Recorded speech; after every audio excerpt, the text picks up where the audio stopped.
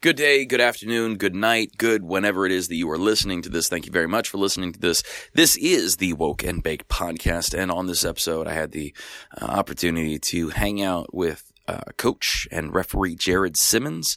If you are familiar with Jared Simmons, great. If you are not, here's the quick skinny on him.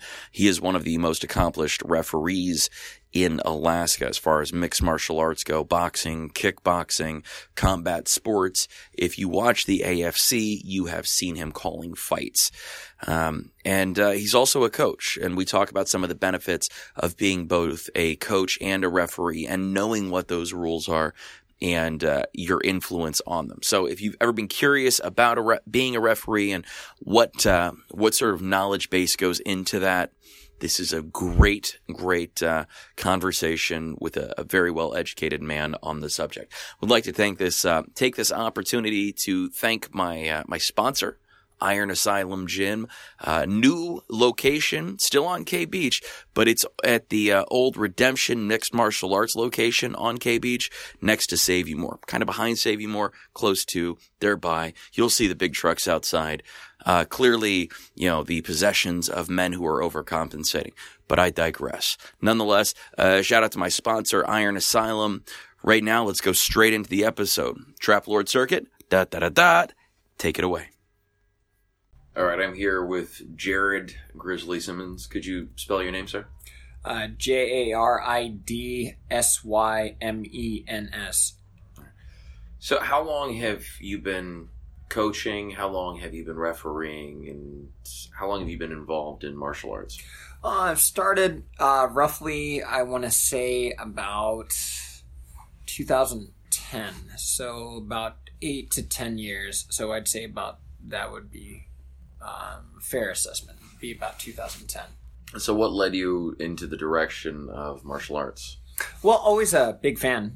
Grew up in Anchor Point, Alaska. Not very much going on and stuff like that. Watched a lot of movies. Big fan, Van Damme, so on and so forth. And then when we were lucky enough to get satellite, and we actually my brother and I we actually ordered one of the pay-per-views to the UFC, and that was the first UFC watching that I ever did. But we weren't supposed to, so we got our ass beat by that. But not too bad. Our parents were awesome. They're mad at us, but we got to watch the first time Randy Couture fought. So it was probably about 1997. Talking about it before. It was the first UFC watch, but that's kind of what got my interest in it more and more. I was a big fan of Bruce Lee growing up, and I was a big fan of Van Damme growing up. And those kind of spurred those. And believe it or not, like kickboxers was the reason that I actually went to Thailand to begin with. Is just, the crazy kickboxer movie. But getting involved with this is there. But really, when I started training was there in Germany, and started doing Muay Thai in Germany, and moved back to Alaska, and then I went to Thailand and trained in Thailand, and then just kind of got involved with everything, and wanted to learn how to fight, experience the fight, and so on and so forth, and found out that I had a good way of relaying that information to other people.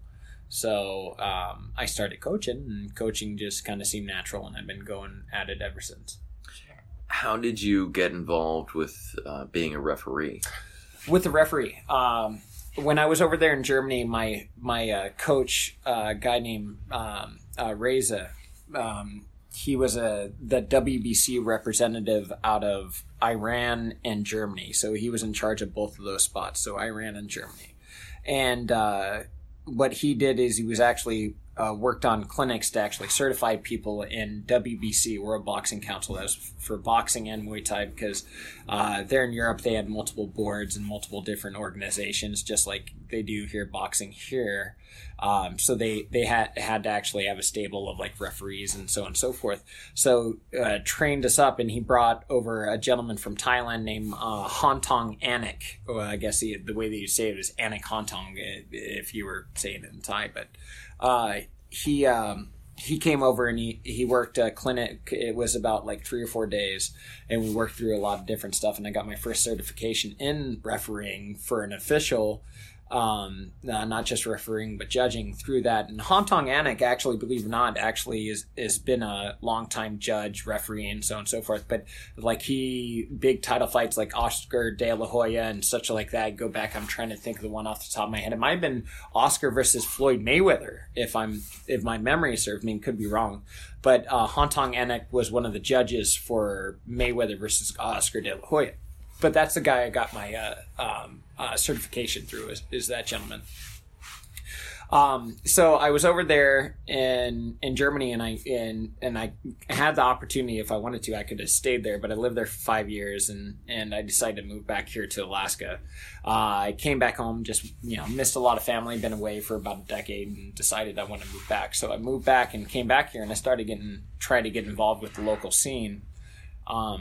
And try and see what's going on with it, and try and see how I could be involved. And it looks like that just my path was more, focused towards that, to the refereeing, to the coaching, so on and so forth. Even when I was trying to attempt to fight myself, is still like, while I was doing all that, I was still coaching, I was still refereeing and such like that.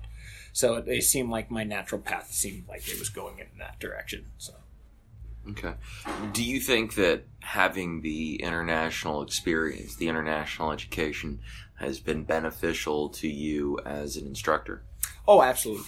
Anytime they get multiple different perspectives on one situation. So a fight is one situation. If you get multiple different perspectives, one person sees it one way, see it the other way, see it the other way, see it the other way.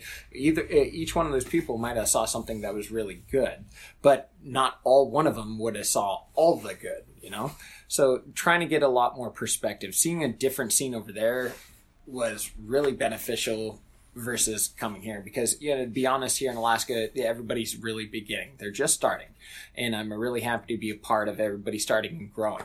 Being involved in bigger and better promotions and things like that. And I feel bad by saying better, but just bigger promotions. But the seeing how they actually ran and orchestrated things and how it actually goes and stuff, I thought it was really beneficial. It means that maybe I can help people out to see that you can do things a little bit better, and so on and so forth. But I also saw bad sides of that over there as well. There was a lot of bullshit over there too. A lot of politics. Just like there's a lot of politics that can happen in any type of fighting world or anything like that, especially in the state or regional circuit. But I think the benefit was seeing different levels. So see that level, see this level, so on and so forth, and knowing how a fight goes. And to be honest, I think it really didn't matter if it was in Europe, didn't matter if it was here or anything like that. It was just, that was the beginning of my experience. And as my experience has gotten better, learning how to actually judge the flow of the fight, how things are going, actually look at the fighter and understand what the fighter's going through, so on and so forth. Been there in those situations. But I think it was just the experience that was the important part, not where it was in the international competition, so on and so forth. That doesn't matter, Dick. But what really mattered was just the experience going through those different type of things. So it does help a little bit, because seeing different levels, there was different things that I saw and different perspective there. That's great to have that perspective. But to be honest, I think the experience was more important than where it was. Like, even if I would have started here, I'm from here. But if I would have started here, I think the experience was more than anything else, is understanding fights more, and then doing your research more and more, and things like that. That's when the biggest thing is I want to know how the fights should be going. That's one. But a fight is a fight. Have no clue how the hell it's going to go. But actually having the experience of knowing what to do in every situation that's going to actually come about in a fight, which there's so many different possibilities. Well, how is the language barrier? Over there? Oh, well, shit. The language. Okay, so the language and I grew up in Germany, so I understand that when I say language barrier, it's really not that bad. No, yeah. Most Germans that I interacted on a regular basis with spoke much better English than I spoke German. Yeah, absolutely. Mine was so bad, like when it came to speaking Deutsch, speaking that, I was so bad at doing it, they laughed at me and they said, "Don't worry, I'll speak English with you." Yeah. So my conversational German was so bad that they quite literally, I on more than one occasion said, "Oh, you poor soul, I'm gonna just speak English with you to make it easier." Did you ever run into a circumstance in the ring where the language barrier was an issue? Absolutely not. No, 100% you don't. You don't have that problem. And one of the things is it's pretty simple to know what the like when it comes to the rules and such like that. Talking to the corners may be a little bit different, and especially over there in Europe, because in Europe you're not going to deal with just Germans. Okay, not going to deal with just that. You have Dutch that are coming over. You'll have Belgians, which is different, a small little change in the dialect. You'll have people from France, so on and so forth. So that, but everybody internationally knows what the rules are. Like certain things, like kicking to the groin, so on and so forth. Hey, you got to take your time, do your minutes. You can come up to them, say this, point your hand, do those type of things, and they're going to know those things mostly. So, to be honest, at one event, and the event that I had my first kickboxing match, my very first kickboxing match, the people that were with me fighting in my camp alone, I'm from the United States. One guy's from Romania. One guy is from Kosovo. One guy is from France. One guy's from Italy. These are all guys inside my camp that are fighting out of Wittlich, Germany. So they're all at one spot, but all of them at one spot. So and we could sit there and talk. I can't speak any of their damn languages, to be honest, but we're all able to actually go and work through things. And I think they just try to help me out because maybe I'm the stupid American, but, I never had that issue when it came to the refereeing, and I only did it just less than a handful of times, about 3 or 4 times before I moved back to Alaska. So I only did judging and refereeing just a handful of times, and never had that issue when it came to like a language barrier at all. So do you think that being in Anchorage right now at a time where there's sort of I don't know if there's a resurgence or a renaissance or a renewed interest in combat sports. Do you think that being back in Anchorage at that time, do you think that's a coincidence, or do you think that maybe that's how it was supposed to be? I don't think it's a matter of it was supposed to be. I think I got here in a time where it was fun and interesting, and that's one of the things that I find really good. I don't know, like, if it was, one of those meant to be stuff like that type shit. But what I'm talking about is it was a great time that I got in here, and to be honest, I think it was the people that are involved, and being involved with all the people that are kind of just jumping up and starting to do these things. So it was kind of neat. I think I came, there was stuff before I came here to Alaska, there's stuff before here, like different events and things like that. But it kind of seems like everything kind of went down for a while, and it definitely looks like it's on the upswing about people being, like you were saying, renewed interest is a good thing, or a good way to put it. People are more interested in this versus other things. And I think it was kind of, to be honest, not only was it a good time, but an opportune time. And what I mean by an opportune time was there wasn't a lot of knowledgeable people up here. There was a lot of people that were guessing. There was a lot of people, things like that. There weren't a lot of knowledgeable people.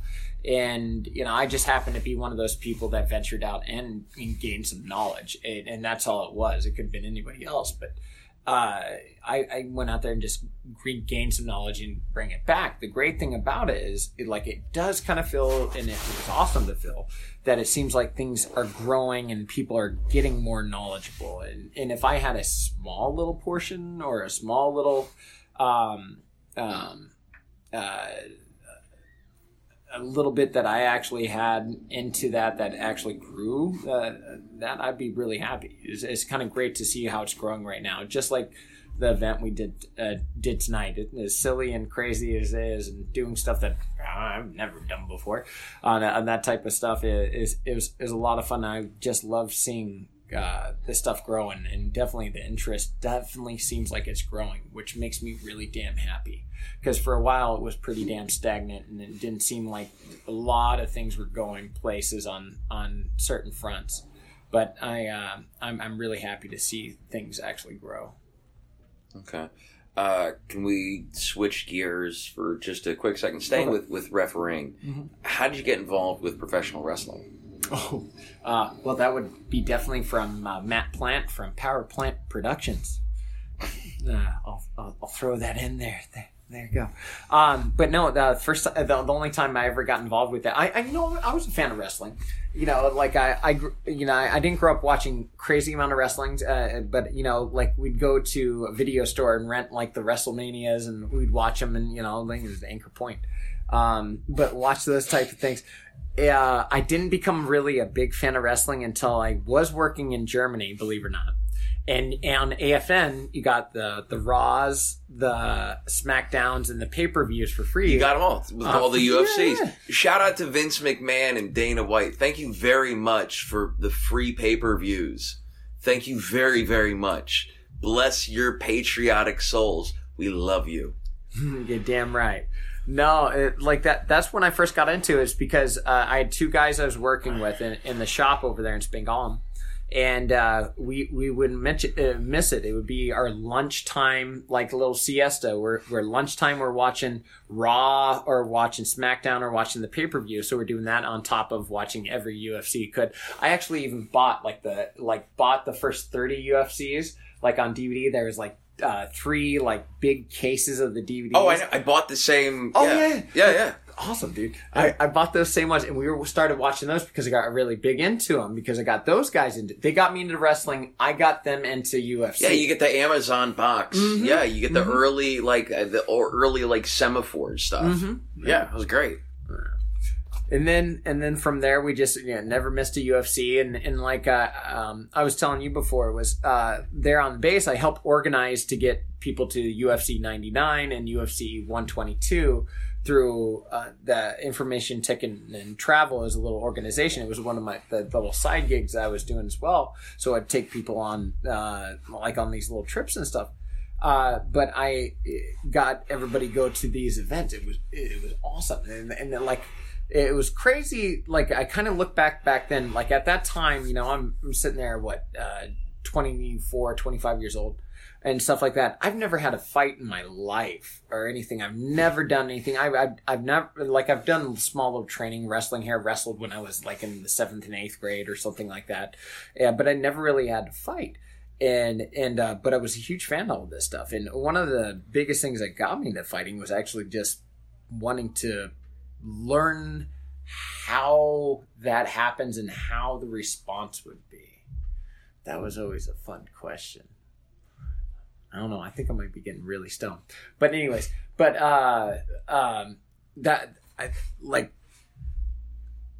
going to those UFCs, I think, was one of the best things I ever did, because as visceral it was, and then getting everybody involved, and there were so many people that were so big into it that before all that stuff happened, I was into it, but I wasn't that into it, and got into it even more, going to the events. After the events, started talking to more people, and then went to the second event, and on that second event, I'd already started training, and I'd already actually trained with people from the UFC before 122, and it was actually that's what kind of started this ball going somewhere. I think I might have just got myself too stoned. I might be just rambling. No. Hey, my friend, it's totally cool. I'm going to share with you my UFC 99 story, okay? Because you have your 99 story, and I find my picture going. And I thank the Lord every day that your tour to UFC 99 was sold out, and I was unable to get a ticket, because I got one of the best nights of my life out of that. And I'll explain this to you. Yeah. So I had just gotten back from a deployment, and during this deployment, I discovered mixed martial arts. I discovered jiu-jitsu. I discovered the great Fedor Emelianenko, and I discovered the series of old fucking Vale Tudo fights from Vanderlei Silva, these bare knuckle fights where he was fighting everybody. And I fell in love with Vanderlei Silva. I watched all those Pride fights. He was just such an entertaining guy. And I would watch this video. It is like training montage that somebody ripped off of YouTube and distributed, I'm sure, 100% illegally. But I would watch that, and then I'd go to the gym every day, and work out. And during that deployment, I took off like 60 pounds, and I credit a huge chunk of that to Vanderlei Silva. Anyway, so Vanderlei in that fight was fighting Rich Franklin, and I was so excited for that. I was actually, if I recall correctly, Czech Congo and Cain Velasquez fought on that. Yes, sir. I don't remember that because I watched it. I remember that because I watched it later. Because my good friends, whose names I can't say because some of them are still in the military, that you see, that air base that you worked at was on a lockdown that weekend because of DUIs. Yep. Nobody could leave. I was able to get off base because I took leave, and I had just gotten back from a deployment. Some buddies of mine decided that was some stupid bullshit and they weren't going to play along. So we took a cab to the train, and before we left, we stopped by the little shopette and we got a whole lot of liquor. And we didn't get like good classy liquor. We got like that pre-mixed Bacardi stuff, like the Zombie. Oh, great. Yeah, just out of the cooler. Like we weren't trying to keep it delicious. So I'm pounding this the whole way down there, and I'm super duper drunk. By the way, we don't have tickets. None of us have tickets. So you guys were going over to, because this was Cologne. It was in Cologne. This was in Cologne. This was in the Laxness Arena. Yeah. Okay, so we didn't have guaranteed tickets, so we were hoping for the best. We were going to try and find a scalper that could get us as close together as possible. Turns out they didn't sell nearly the number of tickets they thought. We were able to get a steal of a deal, smoking deal all together. We were able to sit next to each other. I was very intoxicated. Let me just say that's a good 1.5, maybe hour train ride. I'm not with stops, and I was deployed. I was in the desert where there wasn't a whole lot of alcohol, and it was Qatar, so there was a little bit of alcohol, but not like this. And I was power drinking. The whole night was a mess. So at one point, once we get into Laxness Arena, we get our seats, and they're great seats. We can see the whole fight. And I want to say Dan Hardy probably just got done. I want to say it was Dan Hardy, Marcus Davis. Yeah, it was a great fight, yeah. Yeah, we missed that. I decided that I needed to go outside and smoke a cigarette, which seemed like a great idea at the time. Met some really nice, kickboxers along the way, some heavyweight kickboxers, some K1 guys. Went outside of the smoking section and met a really nice German guy who was talking to him, and he turns out that guy was one of Rich Franklin's handlers. Oh, no shit. Yeah. Awesome. Yeah, and he was like, yeah, Rich loves talking to the Americans. Yeah, come with me, yeah. And I'm thinking, yeah, it's fucking great. I'm going to do that. You better not be lying to me. Did you go meet up with Rich Franklin? No. I'll tell you what happened. So I sit down, right? Because the room's starting to spin, and I know what's going to happen next. So I sit down on this little fence, and I'm like, I got to breathe. And I start puking on myself. Oh, no. Yeah. Start yakking on myself. And this American chick, she's like, hey man, you gotta quit that shit, man. They're gonna take you out of here. And I was like, no, I can't fucking move. And so I'm super wasted. They pick me up, they put me on a gurney, and as they do that, people are chanting, na na na, na na na, hey, goodbye. So they strolled me down to this little makeshift infirmary. And this is when I realized there had to be at least two different infirmaries. Yeah. One for fighters, and then one for drunk Americans. Yeah. So because I was the only person there the whole time.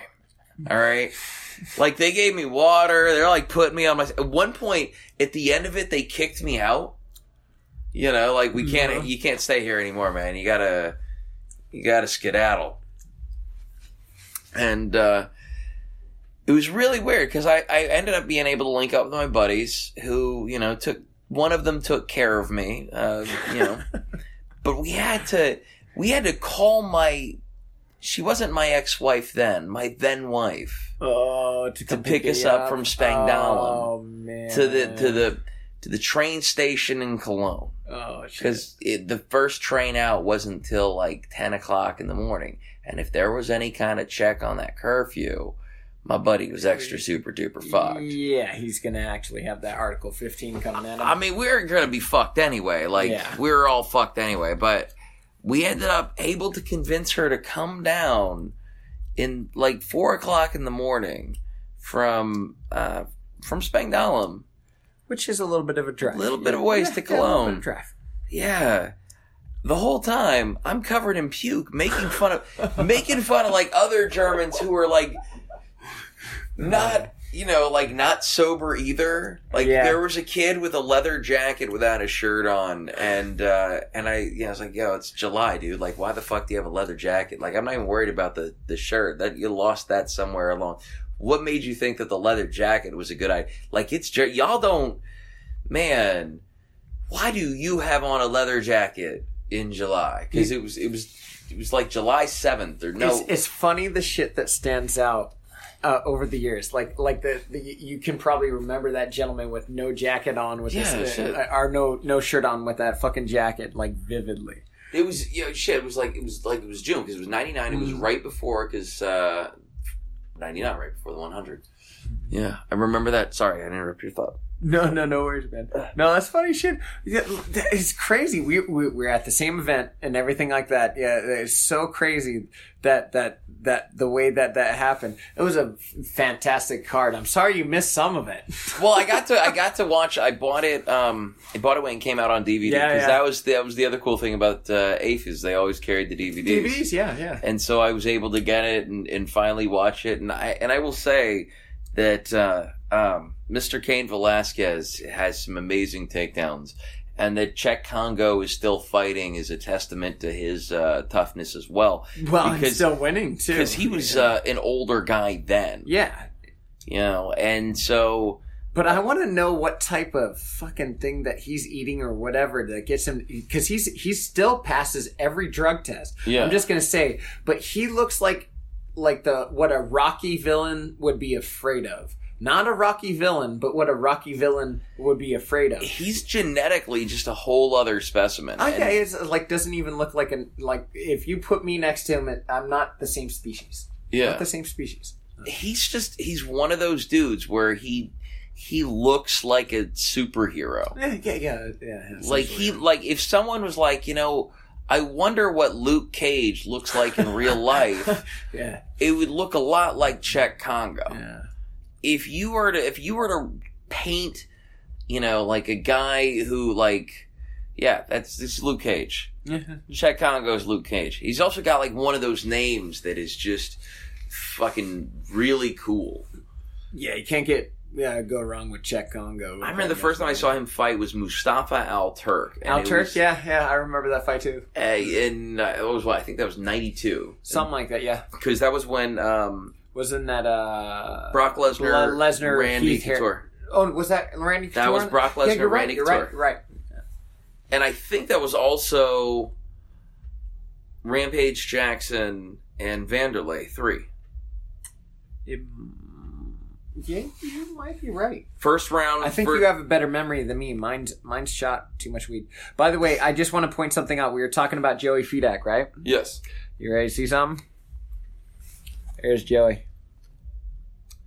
This is that last day I was just talking about where we're sparring each other. There's Jesus, but Joey Fedak right there. Holy smokes. Yeah, that was nuts, isn't it? So we're doing this sparring day. There's Jeff Sanderson, Dwight. I think he was security force as well. Dwight was Dwight Satterwhite. The name's familiar. Or Dwayne Satterwhite. Excuse me, Dwayne Satterwhite. But yeah, it was so funny. And he ended up getting stationed here in Alaska, and then we trained together, and I turned him into the 205 champ. So we met in Germany and turned him into the 205 champ. It was awesome. How has that transition been? Has it been beneficial for you as a coach to be a referee as well? Yeah. I actually honestly think that it's something like if you want to be a good coach, you should know every aspect of it. And I think that's kind of what I'm going for is just a coach. I want to guide people to make sure that there's not the mistakes like I had, right? But with refereeing, like, I think it's one of the best things a coach could actually try out or do something like that, because you're going to understand, you see a fight from an angle which most people don't get to see, and fight from that angle. You got to analyze and you got to see how the fight goes. And plus you got to understand, you have to have more of an understanding or gripping of the rules and how the rules can, well, one, be slightly bent and things like that, and when it gets to a point of being broken. How to discipline the fighters, or know when to discipline and such like that, and it kind of understand the fight even more and more. I think refereeing, one of the great things about it is you do honestly get a better sense of how the fight is, because you're right on top of it, and if you know what the hell you're doing, you're not trying to interfere in the fight, you're just trying to understand the fight. Not interfere the fight, but understand the fight. So as the fight's going and the fight's progressing, and understanding what's going on with the fight. So say if something's going wrong, like somebody's getting their fucking ass kicked and they're getting punched, like they're getting TKO'd on the ground and stuff like that, you have to have the understanding of when that they're not capable to protect themselves intelligently. And you got to look at those type of things. When you're in that and that close to action, eventually you'll see it more and more. And plus you can actually read it more to be honest, the expression of the fighter. And then what I mean by expression, not just the emotion on their face, but their body posture, how they're moving, what they're doing, so on and so forth. I think it's a great tool. And I think it's one of the things that has made me a really good coach, to be honest. I'm pretty confident in what I do and what I teach. But I got to tell you that going through, and that was actually a really good question, but actually doing all the refereeing and things like that, and being that close to a fight and actually seeing how it's going, you can actually see how people are processing. You're talking back and forth with the fighters, and you know what their emotions and stuff is going through. That's, I think, one of the most valuable tools I think I've ever utilized or been able to utilize for being a coach. I think that's one of the best things, because it's one thing watching on television, it's one thing watching from a stand, but when you're actually really in there, and plus that's the closest thing you can get to the fight without being in a fight. So I was talking about earlier, the reason that I wanted to fight, because I never had a fight until I actually had a fight inside of a ring or cage. I never had a fight outside, never once, never in a bar, never nothing. I've diffused a lot of situations, but I never had a fight. So trying to understand that more, that right there was the best, or not the best, it was the closest that you could ever get to a fight without being in the fight, is being that referee point. And plus, the great thing about doing it for people that are actually preparing for a fight is you have two people that are agreeing to do it. It's not like two buddies that, I'm going to fight you, you're going to fight me, and go in there. And it's not seeing that. It's two guys, you can actually see them thinking about situations like, I go this way, I go this way, I throw this punch, I throw this punch, I throw this kick, I throw this kick, I got this counter, I can do this counter. You can see them actually doing that. And if you're a fan of chess, it's really good. It's just like positioning, like, put this piece over here, put them thinking this way, go that way, so on and so forth, but utilizing that. But when you're that close, when you get to actually see that, it's so awesome. There's that, what the hell is his name? The referee that... he was a big meme on internet for a long time. Something Willis, big smile on his face. Like he's sitting there watching a fight. Like he lands it. Oh, that's good. That type of shit. It's like I'm the same way when I'm in there. When somebody landed something good, like boom, they got that good. I was like, man, that's a good shot. It's like, oh man, I'm gonna learn from that. So I'm actually sitting there trying to, as a martial artist, I'm sitting there watching these guys. Is like, oh shit, something. I just saw something I never thought about before.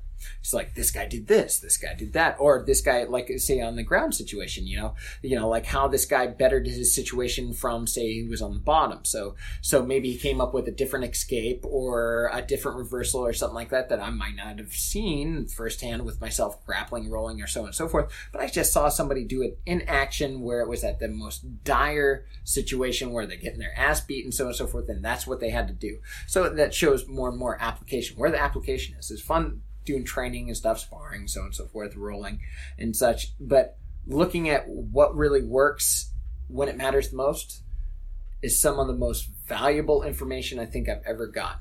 So being a referee where I get to see people take all these ideas and situations that they think of when they're actually training and doing sparring and doing rolling and jiu-jitsu class, kickboxing class, boxing class, whatever.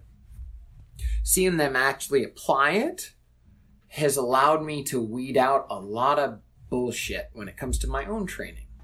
So finding things that work and don't work and seeing it firsthand, because I've taken a lot of martial arts over the years, and the greatest thing when it comes to the refereeing is actually seeing what works. I've seen gentlemen that have never trained before beat a guy that's a black belt in 4 or 5 different martial arts and see the reasons why. And this guy can't figure it out, but this guy's a black belt in 4 different martial arts, but couldn't beat this guy that's never trained a day in his life. And seeing that, but knowing what this guy was doing naturally. So think about this. Sometimes martial arts try and put you down a path that is not right for you, right? Not right for you. So you're going down like path of least resistance, but you're actually going against the most resistance because somebody's telling you exactly how you have to do things. Okay, sometimes that's not the best course of action because with a completely systemized way of actually teaching, you got to only do it this way, you got to turn your hip this way, you got to do that, might not be work. There's always going to be some laws in play in how the body's going to work and govern and things like that, but people too much try and pigeonhole people and put them into a certain type of style.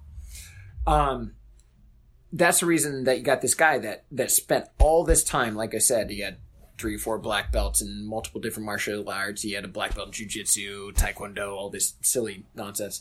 And you had this guy that never really fought before. The crazy thing about this fight is this guy that never fought before took down the jiu-jitsu black belt and beats him on the ground.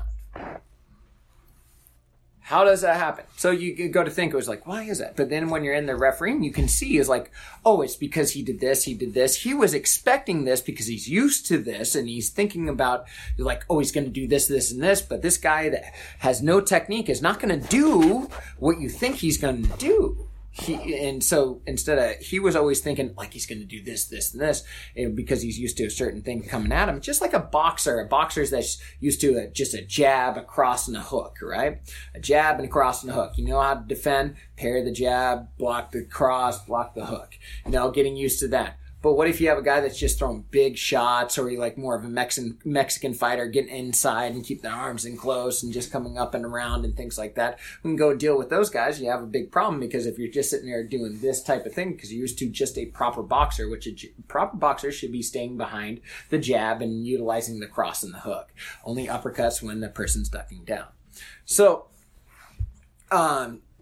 when you have one of those unorthodox guys, people now you don't know how to deal with it. Just like, and you've rolled a lot, correct? Yeah. You've done a lot of jiu-jitsu. In the past. In a previous life. In a previous life. There you go. So it's just like sometimes you'll see a really, really novice person tap out a purple or a brown. And they do it because it's something unexpected, and they're not. To be honest, they're not expecting it, and people get complacent in that way. It's not going to mean that it's ever going to happen again because these people will actually figure it out and so on and so forth, and not allow this person to do it again.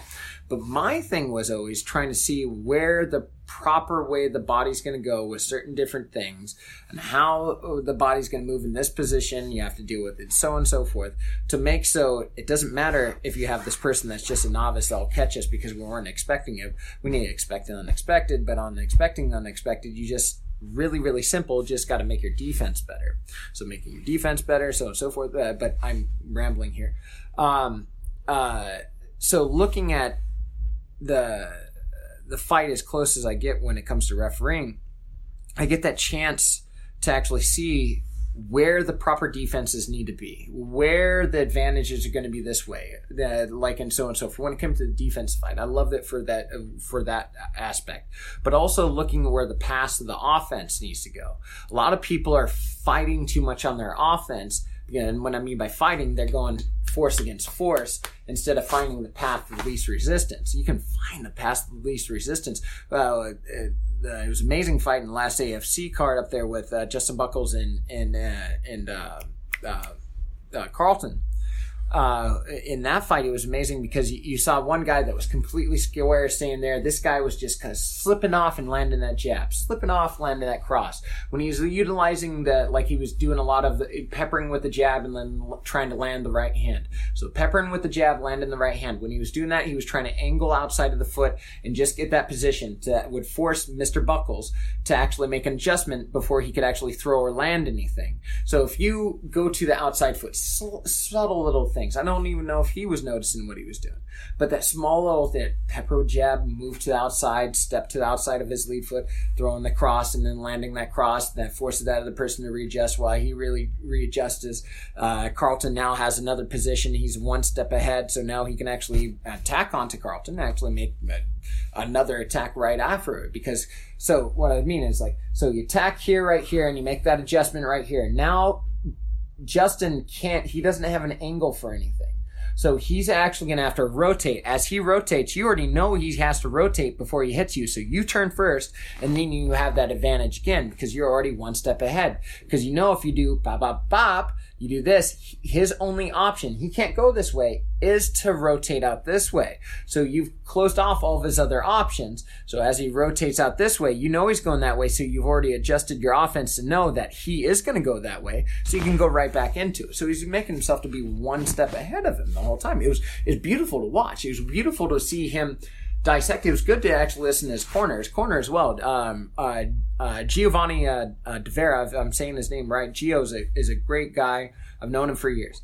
But he does a really good job of setting up his guys, and he does a really good job of coming up with code words for his setups. And it's funny because Justin Buckles, being coach, he was kind of going off of that as well. So you would see him multiple times in the fight and go back and watch it. You'll see Justin Buckles look over at the corner where Gio and stuff is when he's saying stuff like salt and pepper him. Do this, do that, and the different things. Maurice Mitchell, think about the Maurice. Give him a little bit of Maurice Mitchell. The little code words that he has been, he's going off of different things. He'll say like the Chad Mendez, the overhand right and roll out to the outside. Those type of things. You'll see those things from there, and you hear him yelling, and you'll see him people that they're fighting look over and it's like, what the hell does that mean?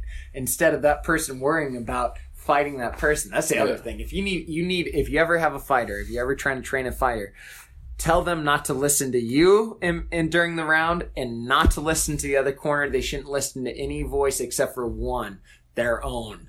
Okay? So when you're inside the ring or cage, fuck a coach, fuck the other corner, fuck the crowd. You listen to your voice and you beat the other person up. That's it. So the funniest thing is watching these people go back and forth. And I'm one of the worst ones because I yell. I'm a loud person to begin with. But I'm sitting there yelling and stuff like that. But I always think to myself, it's like, this doesn't help. Doesn't help really very much at all. In between rounds, it helps. Yeah. But during that, they need to be actually thinking on their own. If they haven't prepared enough beforehand, that they need you to be guiding them along, even though grappling situations where there's smaller details going against a higher person, say they're in your corner, you can take them through it. That's actually a good idea. But even in the beginning when I was actually coaching, I thought that the yelling thing was more of an issue than it was actually a good thing. Because you got to realize when you're in there, you might be seeing things and you know what they're going to yell at. Because if they're giving you a command, and if they're yelling that command and you don't know that command, you're not going to throw it anyways. But if you know the command, you should have already known it and you should have been able to throw it your damn self. So most people, one thing is, I'm a big fan of Cus D'Amato. Cus D'Amato had this awesome quote. Was he would, and I'm going to butcher it, but is my job is done when the fighter is independent of me, when he no longer needs me, where he can go on and be without me. Then I'm successful. It's not until that point that I would be successful, until that I've coached that person to actually be independent of me where it doesn't need me. So like going back to like when people are fighting and such like that, they shouldn't need a coach yelling at them. And in my mind, and this is me personally, and from now on, I'm going to do my best to do so, is I should not be talking. And there's good coaches I really, really respect that are this way. Greg Jackson's one of them. Greg Jackson, don't really say much. He does a good job and things like that. He has that philosophy as well. But another one is like Freddie Roach, Eddie Futch. I was just talking about Cus D'Amato. Cus D'Amato ain't going to say shit, like, and things like that. But there are times where you have to bring your fighter back into focus. So there's like, say he's getting his ass kicked and things like that, or maybe he's on the verge of slipping when both of you guys are head to head and things. One of the beautiful times where that happened was Timothy Bradley when he was getting coached by Teddy Atlas and he was, talking about the firefighter speech and stuff like that.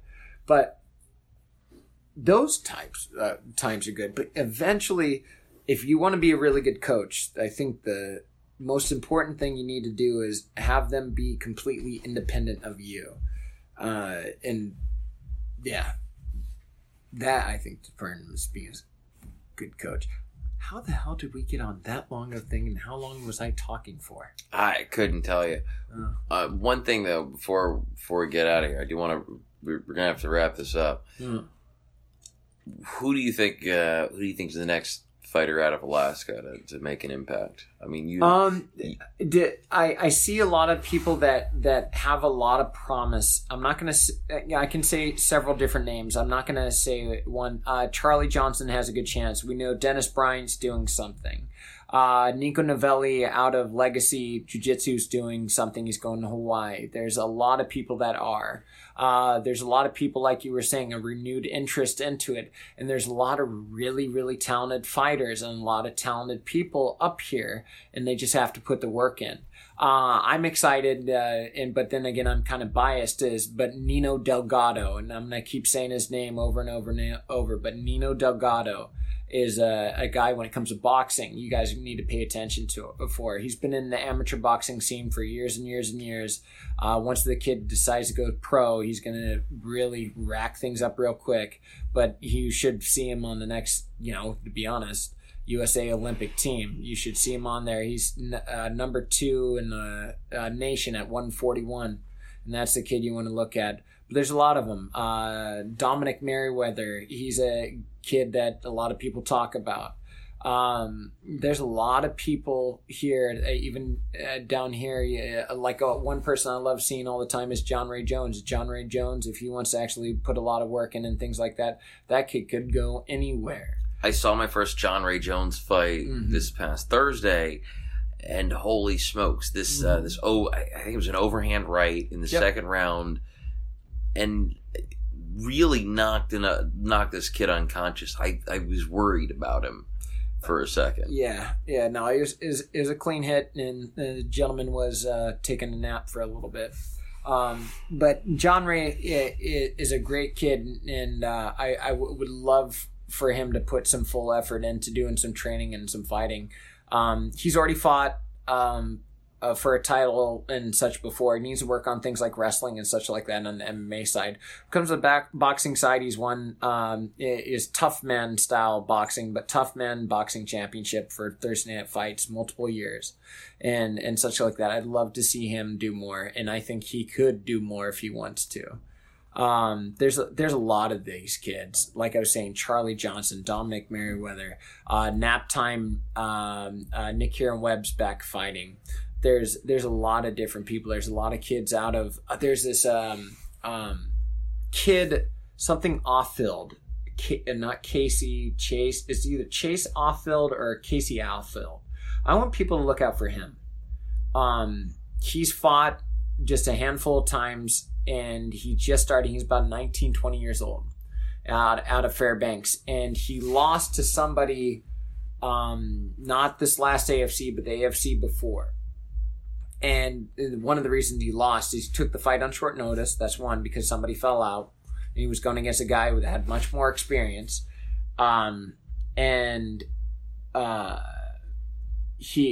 He was significantly lower in weight than the person that he was going against. So he took this fight in short notice. But that kid's really good. He's good, and he's developing the ground game. They got a good grappling gym that going on up there in Fairbanks, and shout out to them. They're doing an amazing job. I'm trying to remember what the name is, and I feel bad that I don't know their name, so I apologize. But he's out of that group. There's Seth Kroll, Colin Reuter, Scott McAfee. That's where Justin Buckles was up there training in Fairbanks. I guess he's from Fairbanks. But them and I feel really bad. I don't remember the coach's name, but I'll remember it soon. And they do a fantastic job. There's a lot of kids up there that can do well, and you got to think about is if you don't have much to do and you're in the Arctic tundra up there, you get into fighting and such like that, and you put in a lot of work, and you have something like a Benjamin Bennett, which, like, to be honest, he's already signed a Brave, and he's going to have his first fight coming up here in next month, I do believe. It's like June, in beginning of June. And it's in Belfast, Ireland, I think. So that's his very first pro fight, and he was amateur world champion. So guys got to be honest, if they put the work in, the sky's the limit.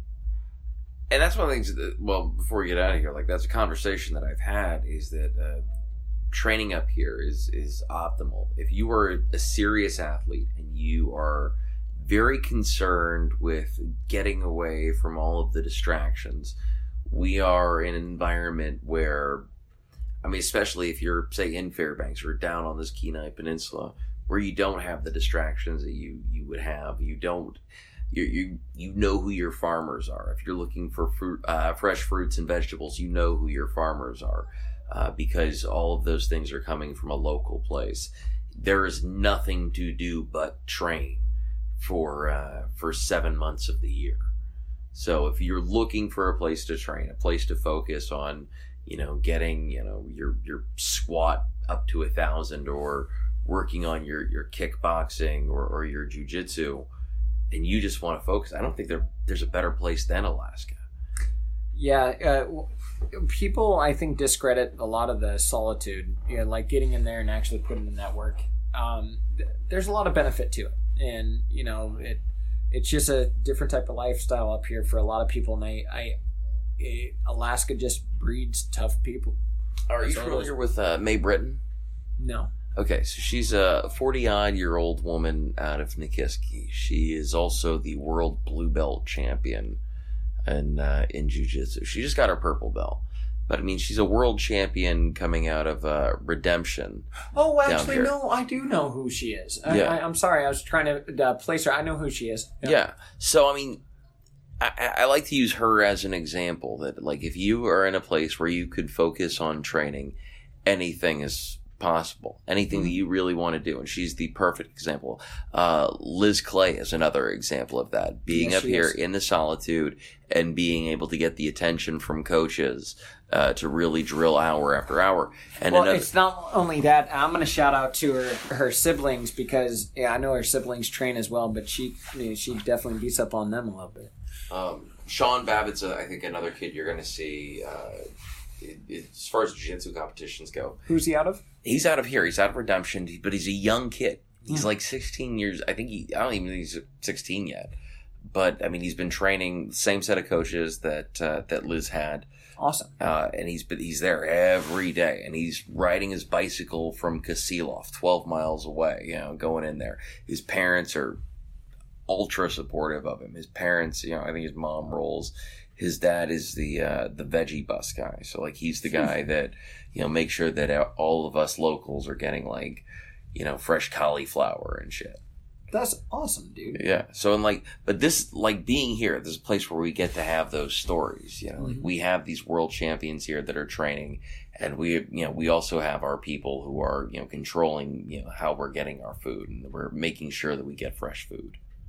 So, I think that there's something to be said about training up here, and I think that in the next 5 years that Alaska is going to become a mecca for high-level athletic training. Well, I think so as well. I think that's a good thought, but one of the things I think it's also we need to keep building up when it comes to like the level of coaches and the people around here. But it has the opportunity to do so. Like if Pat Miletich can make Bettendorf, Iowa, like a mecca of MMA, and he did it, and it was like that way for 10 years, a decade, and that was kind of the same thing. All they did was hang out and train and talk about training, watch fighting, doing things like that. They could obsess themselves with it. There was little to no distractions. Their distractions were simple things. They weren't extravagant, crazy things, and then they at one time had, I think, 4 of the UFC belts at the same time out of Pat Miletich, and it was a small place like that. It's the same thing can happen any place. And if we develop this community where people are growing together and doing things like that, and I've been trying to help out with the amateur boxing, with the MMA, with the kickboxing, everything that goes on around here, to try and grow this, because there is this massive potential here for Alaska to actually be something with such a small populace. And like I was saying, just the people here in Alaska are just a different people. They're a different breed because they have dealt with and understand to deal with adversity a little bit differently. So just a different group doesn't mean all of us are that way, but it means that a lot of the people that have met just a different type of person, and they'll work their ass off when they got a fire on them. And I would love to see some of these guys to venture off and pass it. Just tonight we had a guy, Jared Cannonier, was fighting in Chile. He was fighting there. Jared Cannonier was training here. I used to train with him all the time. I even trained with him before one of his last UFC fight, and did sparring with him at ABA. It was like, I think, twice. With him in 2 different days doing sparring, but working with him. But look, he's doing amazing, 205, and he's doing good. The fight didn't go his way this, I guess, tonight, but he's doing excellent. How did Damian Maia do? I don't know. That's a good question, man. I want to find out as well, because he was going against Usman. Kamaru Usman, yeah. I'm excited for that. Scary. Both fighters I like. Both fighters I really, really like. Shout out to Damian Maia for taking on Kamaru Usman, who I think is ranked like 13. I think he's ranked outside of the top 10. Yeah. Damian Maia, his last fight against Colby Covington. If Kamaru Usman smoked him, then it looks good for Kamaru. If Damian Maia worked him over, then it doesn't look so good. But we need to wrap this up so that we can look this up. All right, Jared, if people want to, if someone wants to book you as a referee or as a coach, how do they do that? You can just find me on Facebook. You can find me on Instagram. Probably the best way.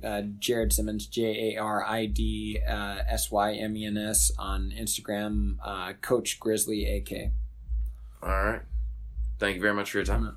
That was a lot of rambling.